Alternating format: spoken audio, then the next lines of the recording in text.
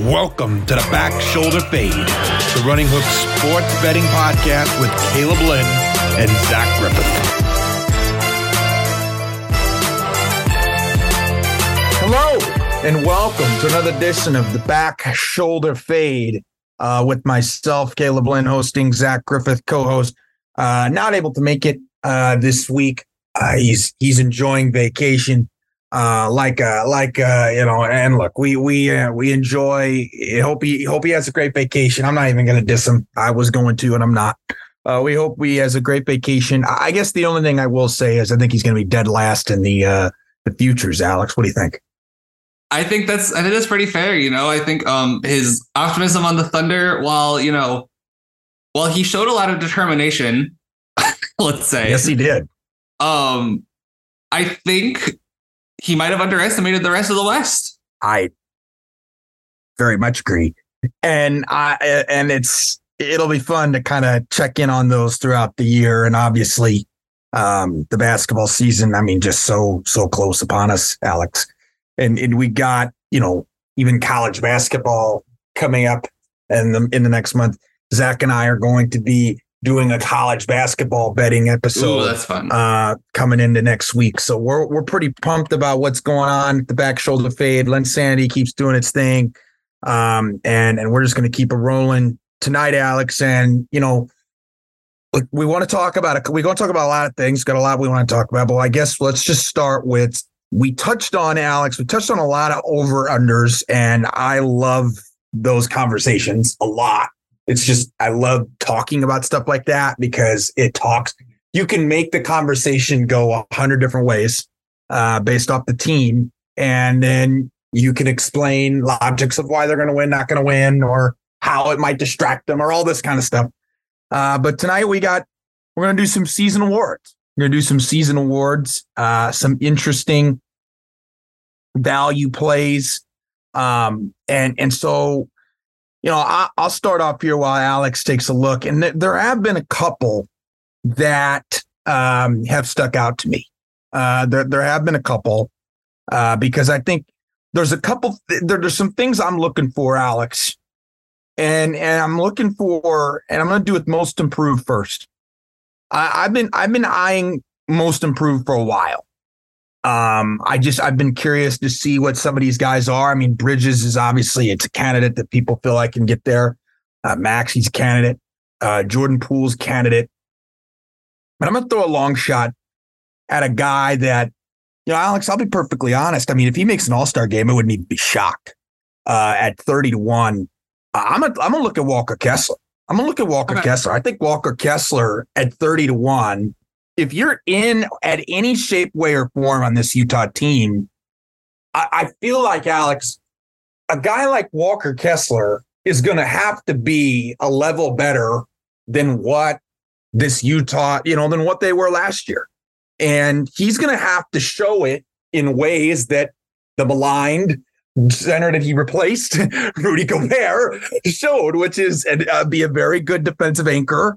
It can show improvements offensively, can give this team something down low. And, I'm not in love necessarily with Utah, but I think the 30-1 there on a guy like Kessler is very intriguing.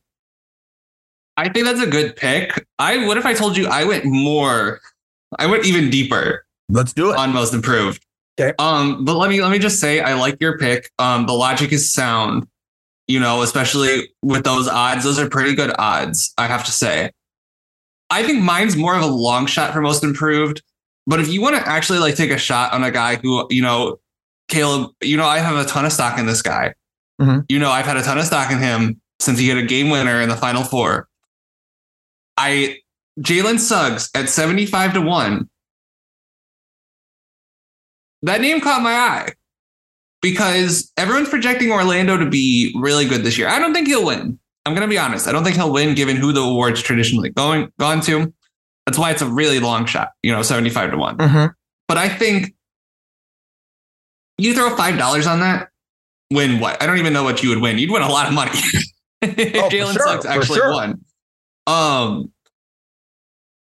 And he's got a lot of physical tools. He just needs to put it all together. And you know this. I believe he's got the IQ to put it all together. It's just a question of when, not if, in my humble opinion. Yes. I have a 6-man bet for you. I think this one's less of a long shot. Okay. Eric Gordon, 37-1. Now, the rub on this is he needs to stay healthy. He needs to stay healthy. Wow. But I didn't see that one. Wow. I feel like it's good. He's going to have the ball a lot because they don't have one thing they don't really have, like despite, the 3 high profile ball handlers on their team, is they're going to need like someone to actually like handle and distribute the ball. So he's going to have the ball a lot, which, as you know, is a prerequisite really to winning 6-man of the year. Mm-hmm. I'm actually kind of surprised the odds are so low.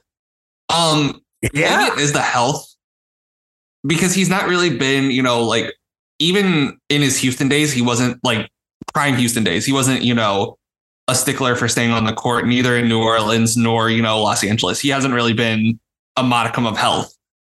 But if he plays 65 games, I think he has a pretty good shot. I like that a lot. It's a really, really sound bet. And if you're in on the Suns, this would be a way to do that rather than, because right now they're just so overwhelming, and rightfully so, a team that people think can make the finals and they've got big names. But this is an interesting way to do it.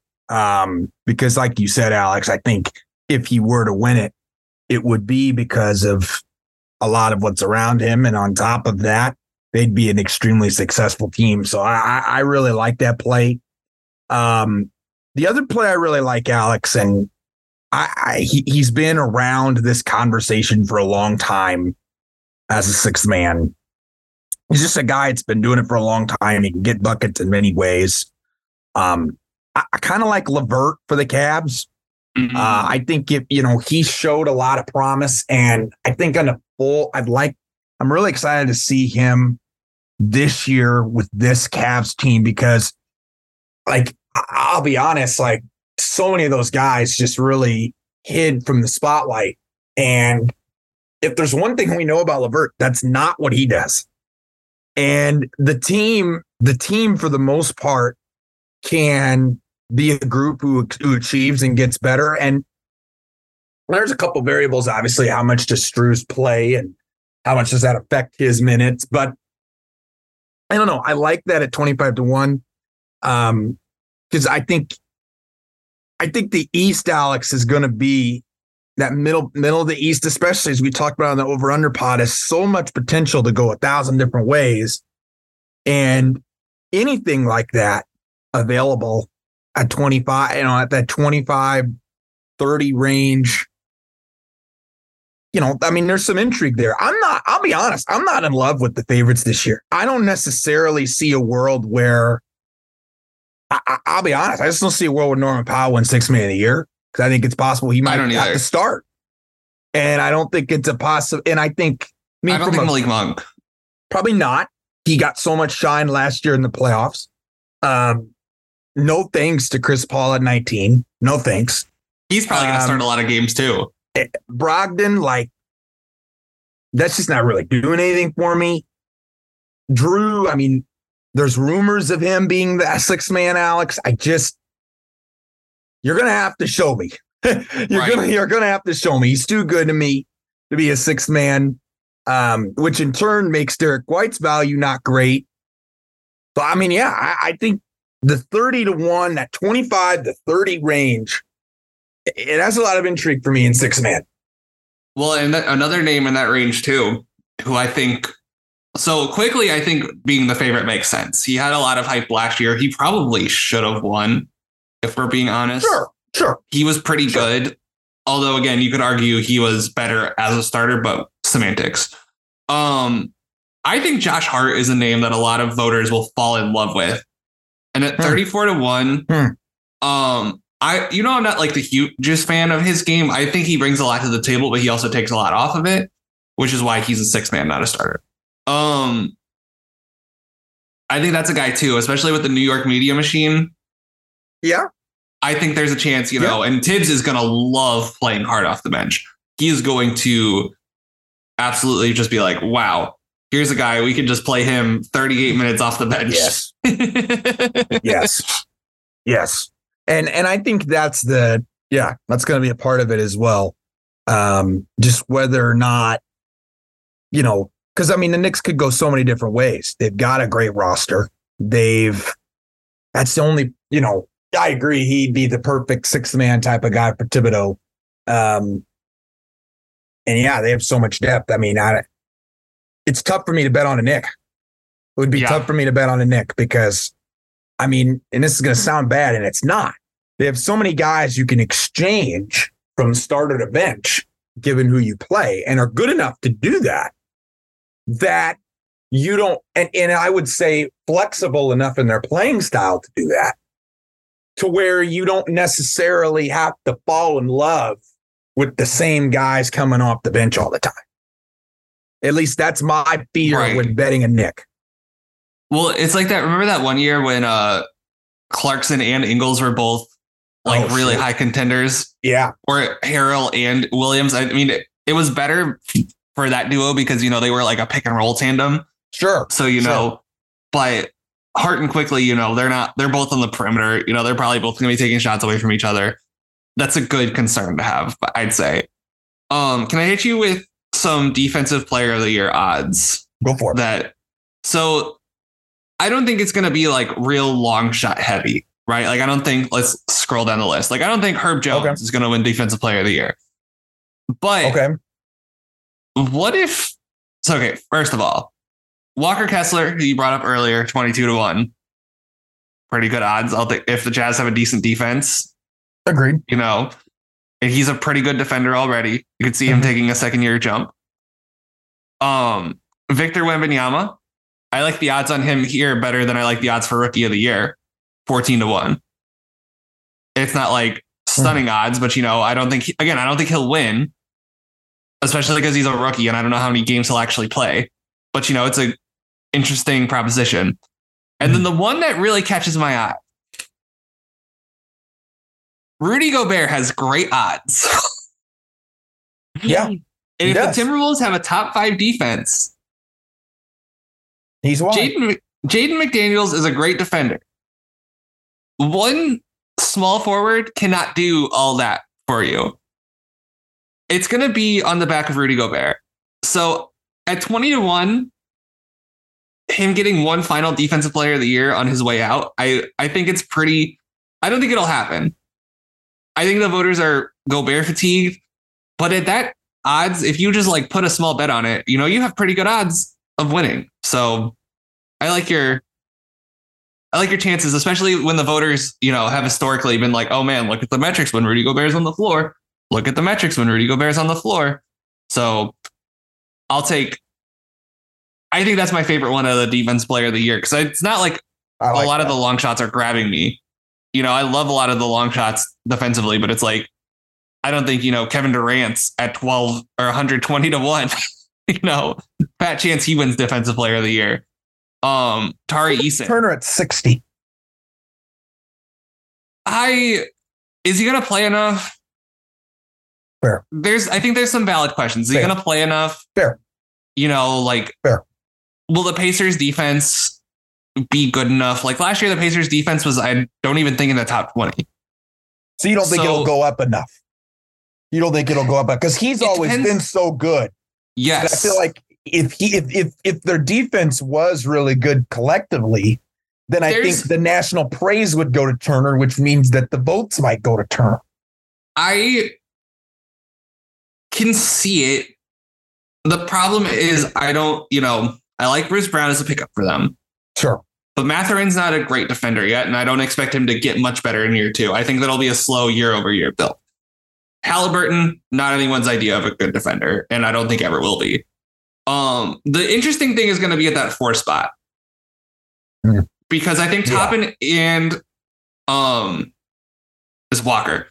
Toppin and Walker are both project to be good defenders, but haven't, obviously Walker's a rookie.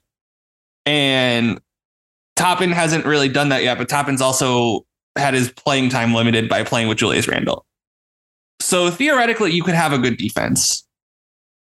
I think if they're top 7, he gets serious consideration.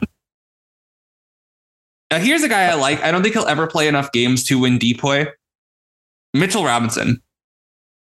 I think he's a great defender, but I don't think he'll ever play enough games. Like, I don't think he'll ever be healthy enough to win, especially now with this new rule. Yeah. There's just no way. I don't think he'll ever get to 65. Right. But he's, in my opinion, one of the best center defenders in the league. I wouldn't put money on him. No, I'm with you though on defensive player of the year. I don't really love any of those odds at the top. It's just if you were like, hey, I do agree with you on Gobert. And you're right. The issue would be fatigue, but no question about it. This team has the ability to be a top 5 defense, and he's the floor for that defense. And I think people, they might go to McDaniels, credit McDaniels. They might credit Edwards, or they might say Towns has improved. But the Timberwolves, for the most part, I think people are going to look at, in a way that's sluggish. But I do think those odds are interesting. And you would be relying on Edwards' hype to maybe get you out of the funk of betting a defensive player of the year on Minnesota. But that's an interesting one. That's a good one. I like that one. I appreciate that. The last one that I have, a couple things. Actually, it's not really one I have. I just really want to talk about it with you. Okay. Because I just think the Mark Daigneault value is stupid. What's he valued? I just think it's stupid. He's the favorite. He's the favorite at plus 750. Yeah, I like that. I don't get it. I think you're looking at. Is there any that really stick out to your attention? And I guess the other question for me is, like, you don't think I'm crazy for being like, how in the world is he the favorite? At the best Oklahoma City can do, in my opinion, in the West, is middle in the pack. He should have won last year. I think. Over Brown? I think so. They had no expectations coming into the year. Brown did a great job, but I think everyone was kind of like, they were sneakily like, we expect them to get to the playoffs. So in kind of an unfair way, I am holding the expectations against him a little bit. But I think Daigneault, I'm just going to say Daigneault, he did such a great job last year. I think last year, if there was a year for him to win it, them winning 40 games was kind of out of nowhere, especially with no center. Like, they had such insurmountable odds. This year, they actually have expectations, which is why I agree. This is terrible. He should not be the favorite. No. Because, by the way, just we don't really need to talk about Rookie of the Year. The only rookie worth betting on that's not Victor is going to be Chet. I agree. There's no other. We don't really even need to talk about it, but I just thought I'd point that out. Yeah. A coach that I like in terms of odds, you and I were talking about this guy actually earlier today. Give me Quinn Snyder at 20-1. Because there's a world where they get home court in the first round, win, let's say, 48 games. You win 48 games. Hell, let's just give him 50. You win 50 games. You get home court in the first round after being the 7th seed last year. I mean, you were technically the 8th seed, but who's counting? That's a massive improvement. So I think he's got pretty good odds. I really like. I knew you would. And then, I think he's one of the most underrated coaches in basketball. Truth be told, I think so too. He's just underrated. Maybe Mosley, but I don't think it's going to be him. That'd be an interesting one. But you're right. I don't know if it would be either. I think, like, the mind goes to Chris Finch, but at the same time, I feel like people got over him last year, which wasn't really fair to him. Yeah, agree. Bickerstaff won't win. There's a chance they give it to Michael Malone. I wouldn't be 1,000% sure of that. I'll say Lou at 30-1. if he can avoid the play-in, I think that's going to be pretty impressive, all things considered. So I think that's just one to look out for. But are there any others that are catching your eye? Jason Kidd at 15-1, more like 150 to 1. That's a joke. Outside of like, I don't love Carlisle's value. I don't love his value. I don't love. I like Frank a lot, but I don't love. I wouldn't bet it. I think it's an interesting one on Lou at 30. I agree. That's a pretty good little bet there. Especially if you're pro Clipper this year. That's a really nice bet. I think there's some value looking into the 20s and into the 30s with some guys, because I'm not as thrilled on the top, like Adrian Griffin, right? Like 1 year coaching. I just don't see how that's going to get you. Maybe I'm wrong, but I just don't see how that's going to get you coach of the year. Not to mention you're betting on a first year head coach at 9-1. I just don't like that. I don't care for that. Mike Brown, I mean, you could sit here and tell me Mike Brown was a first year Kings coach. Sure, but he had a very solid NBA coaching experience going into that job. This is just a different person, different candidate level guy here. And I honestly don't think Joe Mazzulla will win it at all, because I just don't think that's where the credit's going to go. I think the credit's going to go to, honestly, Brad Stevens. I don't think the credit's going to go to Brad Stevens, because Brad Stevens is the one that stayed patient with him. Brad Stevens is the one that built the roster around him. Brad Stevens got rid of the players that Mazzulla didn't get along with. And I don't necessarily think that's going to reward you well in Coach of the Year. Maybe I'm wrong, though. Here's one that caught my eye real quick before we move on. Yeah. How about Taylor Jenkins? Because think about it. Love it. My one pushback on Taylor Jenkins is I feel like he's constantly mentioned at the top of so many smart basketball minds that, as weird as it sounds, I think there'd be some fatigue already in there. Because I think people really give him his props. That's just my view of it. That's just my view.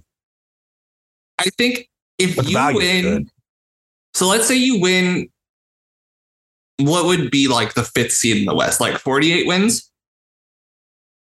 So let's say you get to 48. Yeah, I like that. You get to 48 with no Ja, with integrating, a new player into your system. Presumably Jaren's going to have like a new role the first 25 games of the season. You don't really know who your main shot creator is going to be. Like, this is uncharted territory for you with no Ja or Tyus Jones. Yeah. Like, Tyus Jones was such a capable ship runner without Ja.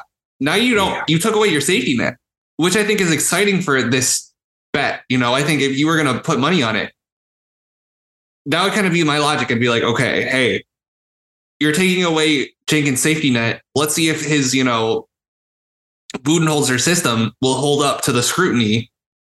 That's, we're missing our best player. We still were pretty good the last few. They weren't as good last year, but they were pretty good the few years before that. Let's see if,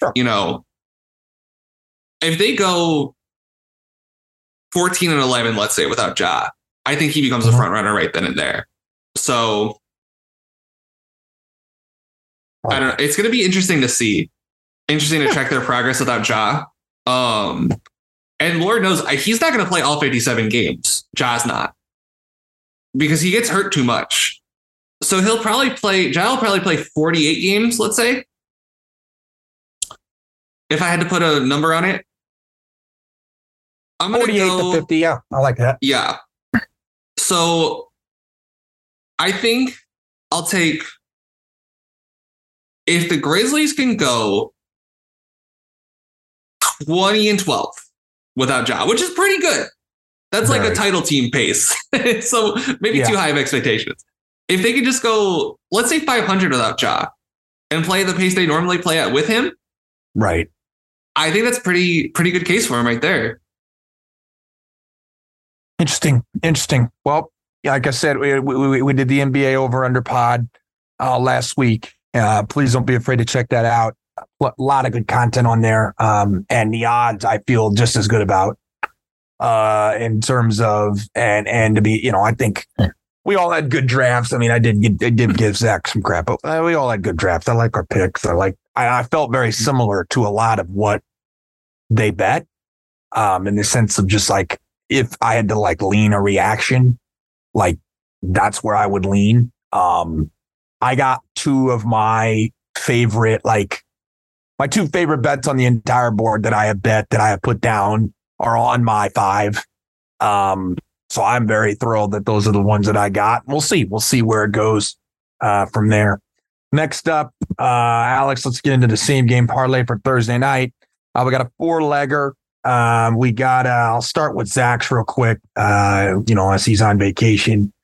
Zach, it's so funny to me, Alex, because this is a guy who he just absolutely killed, destroyed, thought he wasn't very good, thought he was getting the ball too much and not letting other guys get touches. And here he is betting him, I believe, 2 times this season in our same game parlays in Travis Etienne over 22 and a half receiving yards.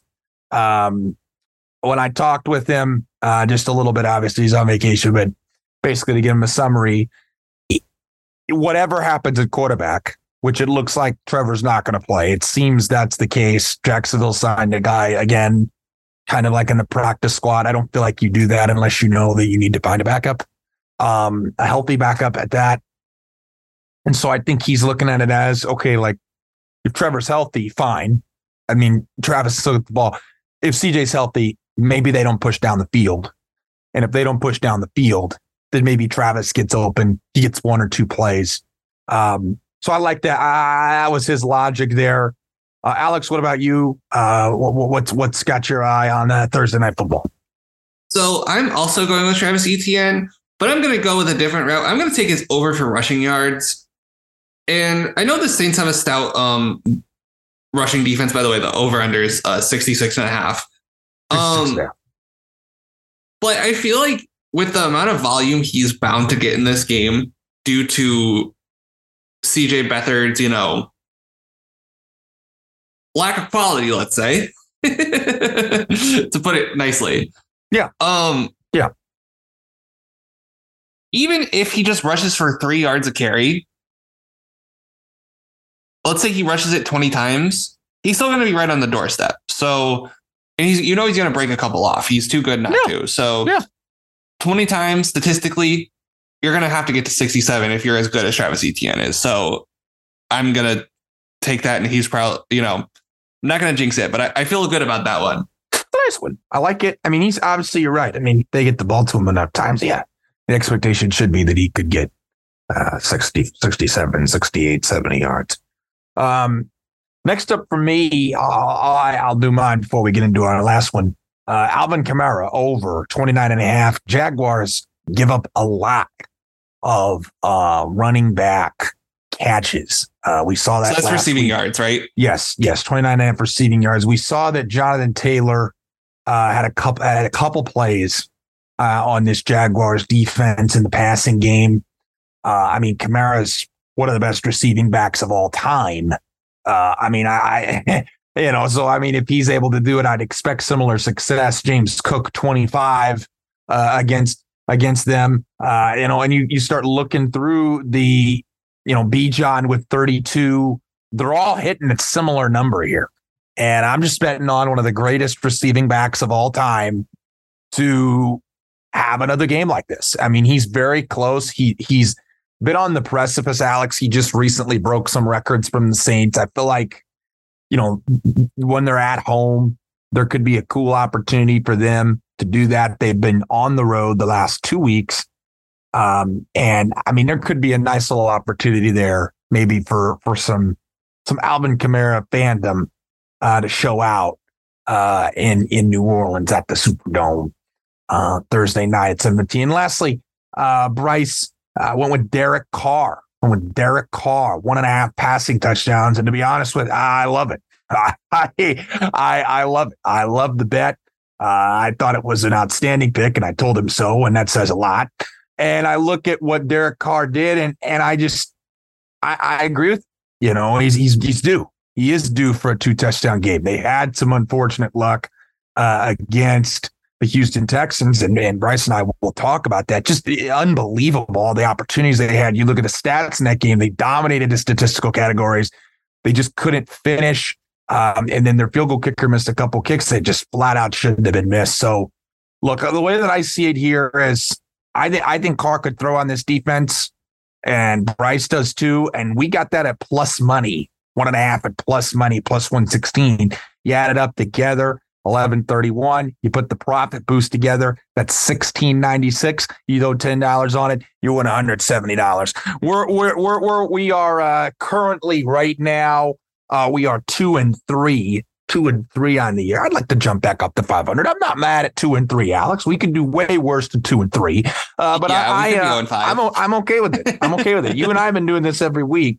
And so, and I try to put in a little bet on it every week. I mean, I enjoy it. I'm going to put a bet on in this one, and we'll see where it goes. Yeah.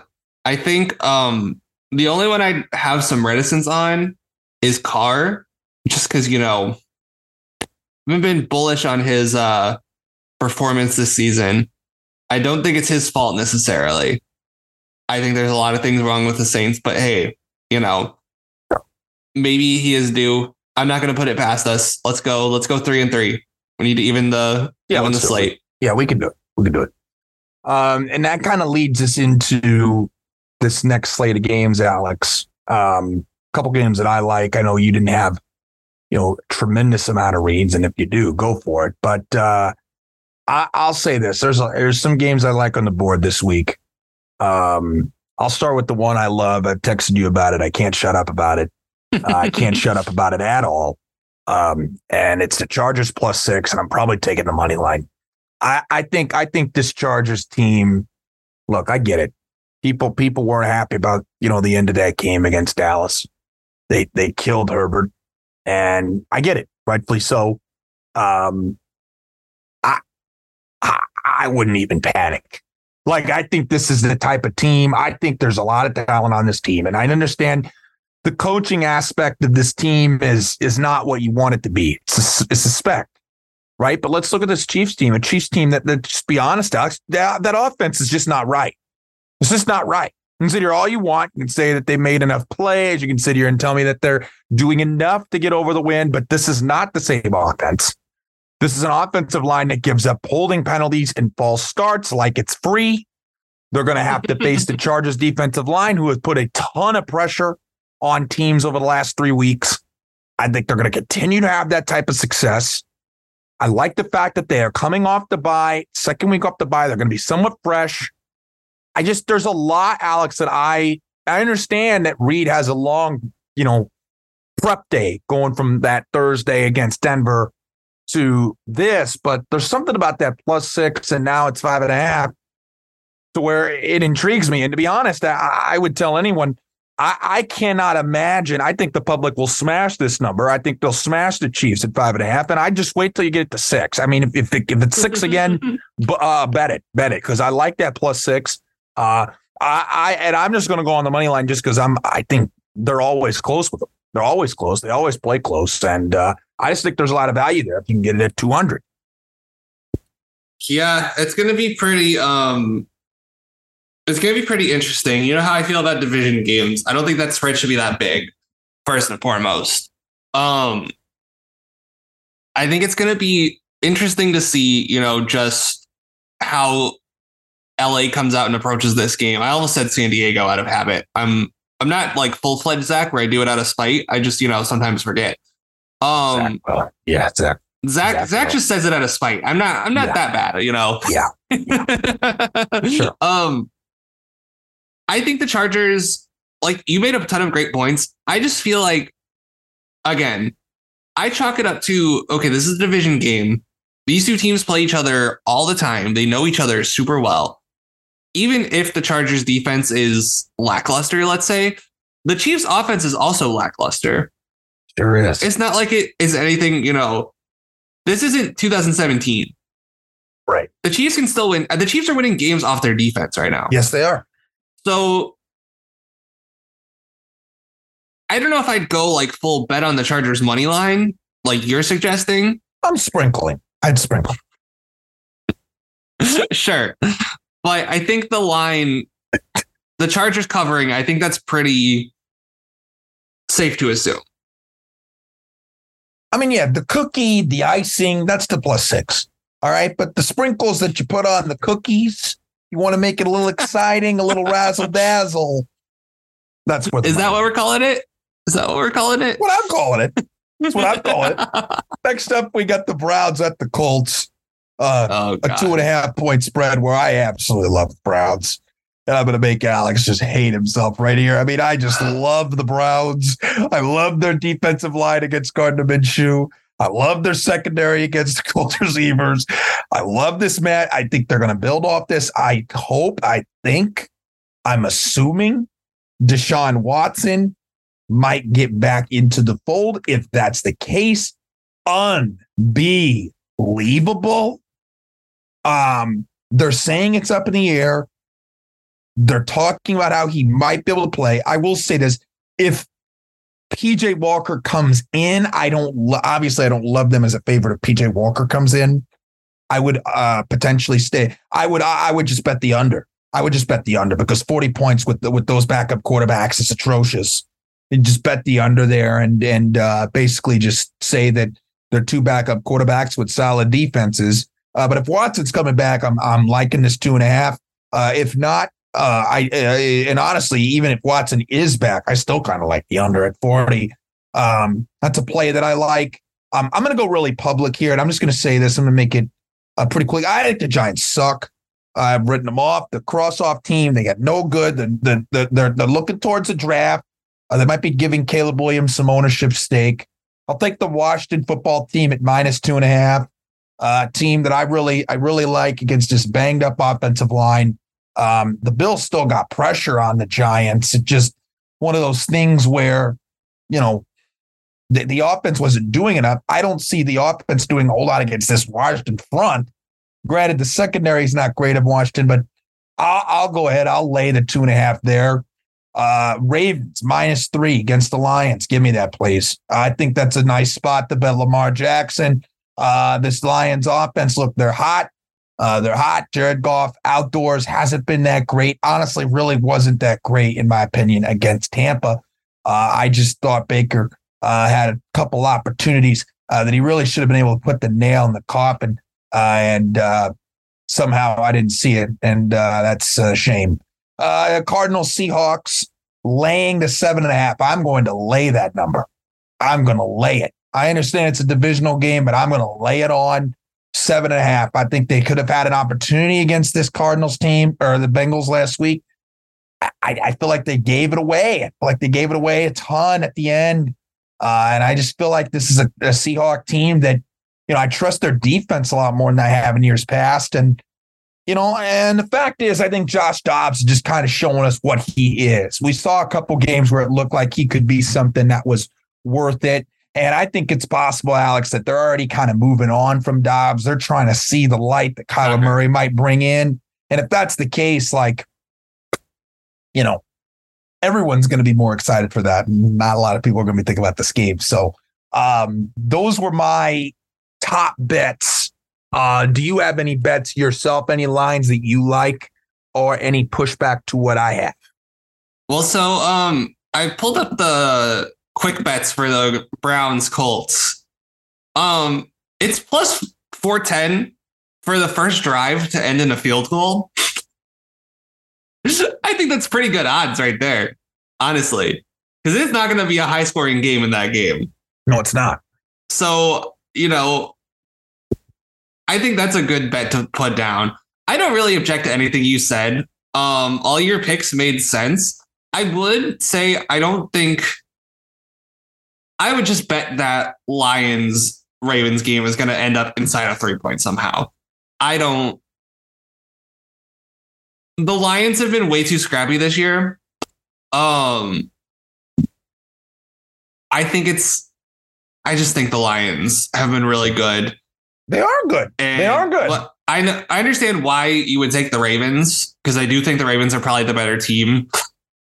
But still, I think given the Ravens' offensive ineptitude again somehow, and then the Lions just general like, oh, we don't care. I think I would probably stay away from that one, but I don't think the logic was bad. Here's a bet. I don't know how I keep coming back to this team, but the Pittsburgh Steelers +3 against the Los Angeles Rams. You like it? I like it. I don't know how. I always every time I come on here, I always find these Steelers lines that I like. But I feel like the Steelers defense, especially with no Kyron Williams, it's going to be rough out there, man. Yeah, no, you're right. And I know the Steelers can't score. The Rams offense hasn't been really that great this year. It just really has been, I'm not going to say subpar, but this hasn't been like the peak of the McVay era in terms of their offenses. So I could see this being like a 14-12 slugfest again. It feels like every game the Steelers play is 14-12 somehow, some way. So that's one I like. The rest of these games, man, I just wouldn't touch the rest of them with a 10-foot pole. Look, I mean, I get it. I get it. You know, a lot of people don't, you know, they'll throw down 1-2 bets a week, you know, in terms of they got 2 games they really like, and that's what they're going to go for. That's what the defense is for. I do have one more. Okay, go ahead. I like the Falcons +2.5. All right, I want to hear it. So, do I think the Falcons are particularly great? No. Do I think the Buccaneers are better than the Falcons? Yes, I do. But, again, division games. I will always harp on this. Division games are weird. Yes, it's in Tampa Bay, but I feel like if there's a team that's going to come into your place and win, it's going to be a division opponent. I like that. I like that a lot. So the game's just going to be weird in and of itself. First, like, we'll just start there. Yeah. But then Atlanta's not been bad this year. No. They've just, if they had a better quarterback. Yeah, I mean, you just got to say it. He's the worst. Yeah. He's probably a bottom 5 starting quarterback in the NFL. I'm going to go out on a limb and say he's the worst starting quarterback in the league. The worst. Okay, let me rephrase. I get it. No. I get what you're saying, though, with Red. Yeah. The worst week 1 starting quarterback in the league. Yeah. So I think, that being said, he still won them some games. That Houston win was pretty impressive. He did look pretty good on the 2-minute drive. So I think Atlanta could cover that line. I think they're a pretty strong team all around. Could you imagine how good they'd be if they had a quarterback? Yeah, no kidding. They'd probably be like a top team in the NFC if they actually had somebody competent at that position. Mm-hmm. That's neither here nor there. I just feel like Tampa's also not particularly great. I like them. I think they're good, but I don't think they're, world beaters either. So give me Atlanta +2.5 to cover. Like that. Moving on to some college football. We haven't talked college football in the last couple of weeks. A couple of teams have had some losses. USC absolutely got destroyed by the Notre Dame Fighting Irish. Shout out to Devin Voss. They, no kidding. They pretty much took it to them. Pretty much eliminated Oregon, Washington, total nail biter. With Washington taking the win off Oregon, missing a last second opportunity. Some interesting games. I wouldn't even look at those teams. Honest to God, I think Oregon still has a realistic shot at potentially getting in the playoff. That you get in the playoff, Alex, with one loss in the Pac-12. I genuinely, maybe even 2 teams can get into this conversation in the Pac-12, given the way that the the year is folded. But anyway, look, I'm going to get into it. I'm just going to rattle some off, and then we'll go from there. Too many points in Penn State, Ohio State for my liking. Look, I'm not the biggest Penn State guy on the planet Earth, but if you're going to give me 4.5, you're going to give me 5. I'm going to be intrigued, Alex. I'm going to be intrigued. I don't think Penn State's necessarily the better team, but I just think it's a little high. And, look, I got to see McCord kill somebody. I got to see McCord Alex, I got to see him dominate a top opponent to favor this offense by 5 points. Yeah. Let me ask you a question. Yeah. Before you move on, because I know you said you want to rapid fire through these, but I feel like it's an important question. Go ahead. How big of a win do you feel like the Notre Dame win was for Ohio State? From a resume perspective, it's a nice win, right? But just how they won, I think, is really where the meaning is. The fact that they didn't have the prettiest game, but still found a way to manage it and get the job done. But I think Ohio State, Alex, has to come up with the statement win to really put themselves in position to solidify themselves, regardless of what's going to happen against Michigan, if they lose. Okay. I mean, they have the last couple of years, so let's play this scenario. If they lose, they're going to need statement wins. And it's not a statement to beat Notre Dame by 2 seconds, Alex, when you probably shouldn't. Like, it's not a statement. This was a great win on Ohio State's schedule right now. I mean, look, I work with a co-host. He sits there and just keeps telling me Marcus Freeman's overrated. Sam Hartman isn't that good. Yada, yada, yada. So if he sits there and wants to make the excuse of I just think this Ohio State team needs a statement win. And I'm just going to have to see it. And if I lose because of that, great. But I think Penn State is just a little too much points there at 4.5 or 5 for my liking. Next up, I'm gonna lay at 8.5 with Tennessee. I'm gonna lay the half at 8.5. I'm gonna lay at 8.5. I like it at all. I think they hang in there. I mean, I don't know if they're gonna beat them because I don't necessarily think they're gonna beat them. I just think 8.5, 9 points. Does Alabama deserve to be favored by 9 points on anybody? No. I guess that's my argument. Just doesn't feel like they deserve it. Jalen Milroe doesn't feel like, while I do think he's been ridiculously over-criticized by Alabama fans, I think Alabama, in terms of 8.5, 9 points, I just can't get there with this group. And it's not just the offense. I can't get there with defense. Okay. And I don't know if I'm necessarily loving the 8.5. I don't think they'll probably win the game, but the cover's interesting. Going through, looking. I got a couple games, Alex, that came to my mind in the evening. Okay. One of them is Clemson and Miami. Miami's done. You can't have your coach do what he did, okay, and expect this team to just rally around it like there's nobody's business. Yeah, I'm sorry. And you're in Miami. Miami was a talented team. I liked Miami going in to that game against North Carolina. But my gosh, Alex, I mean, they just got killed in that game. They got killed in that game. They couldn't do anything in that game. There was no resilience. I think they've given up on Cristobal. I think Clemson's defense is disgusting. I somehow, some way, kind of sort of think in terms of the ACC picture that Clemson can still pull up a spoiler.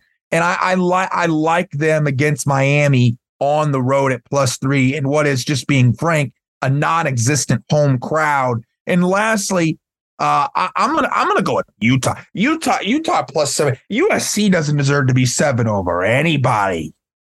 Okay, they don't deserve it over anybody. And I'm not in love with this Utah offense, Alex, but if you're going to give me 7 points, I mean, my gosh.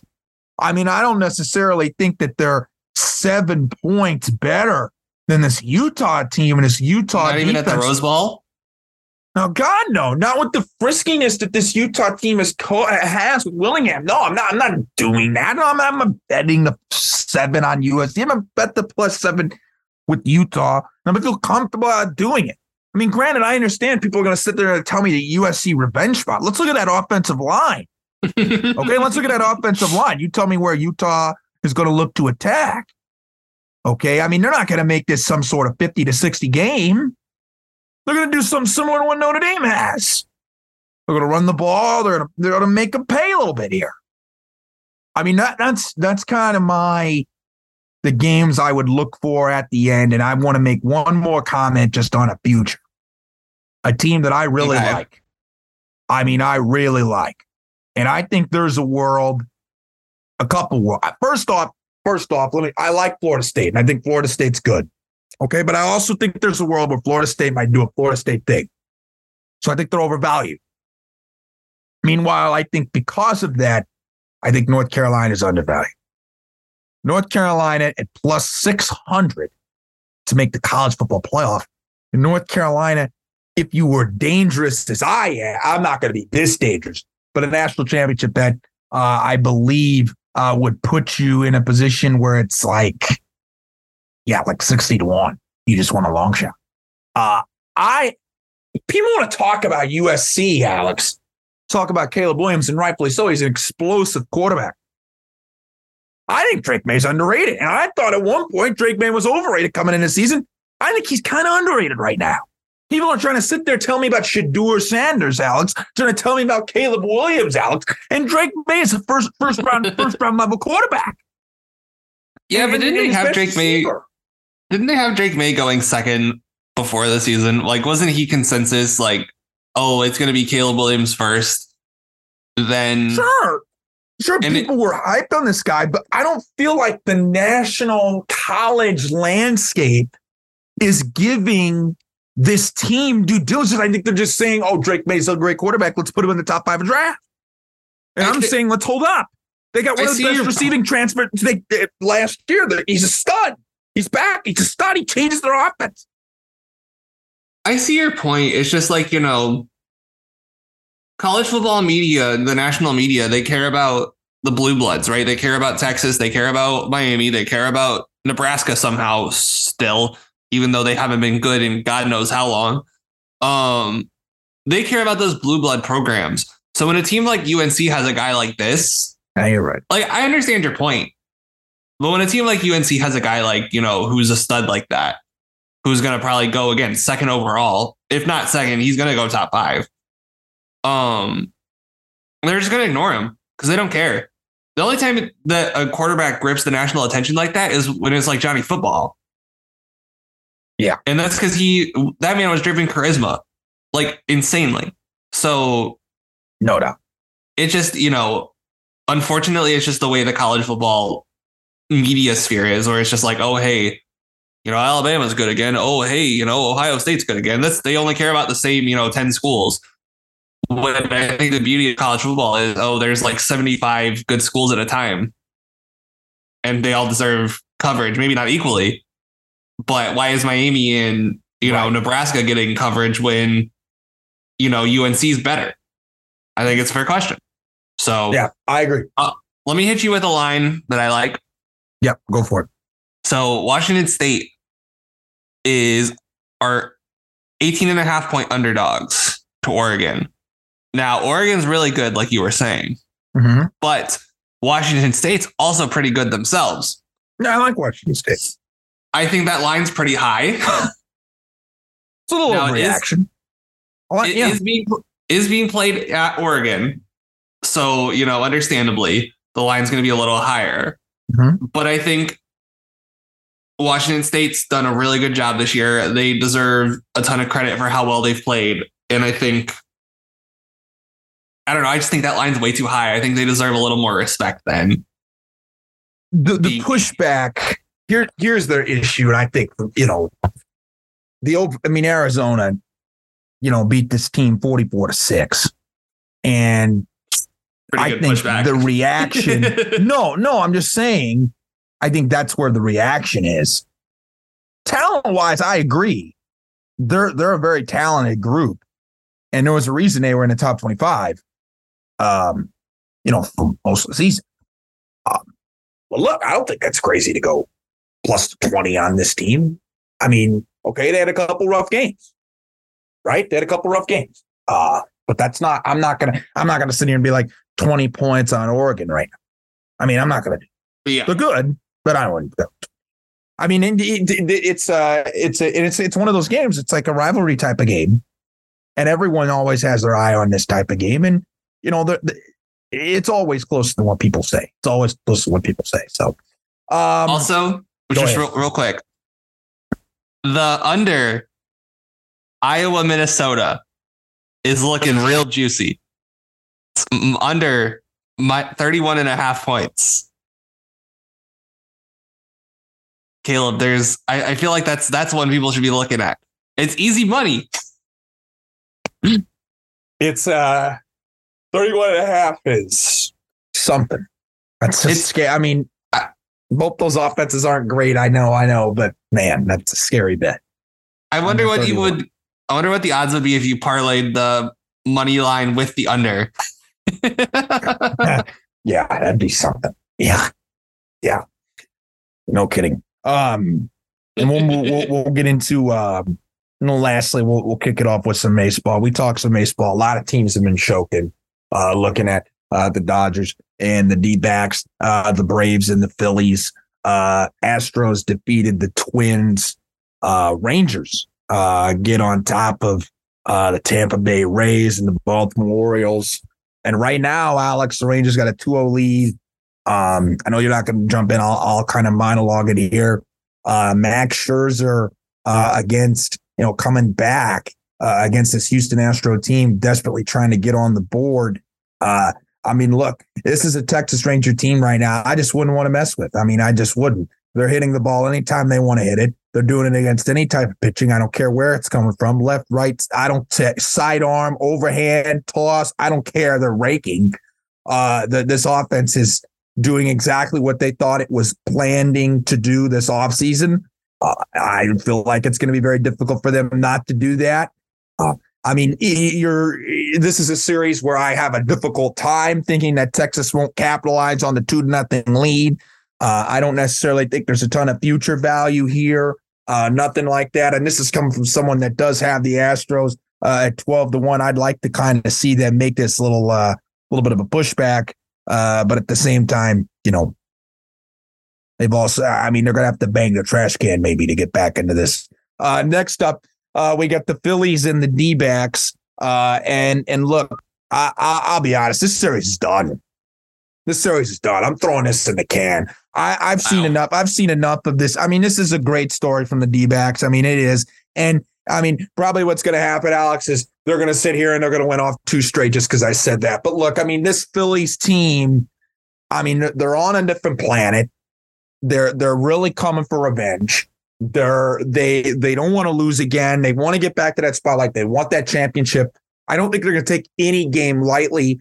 And I'm just not convinced that this D-backs team is just ready to make the jump that they need to make in order to beat the Phillies and then find a way to get back in the series.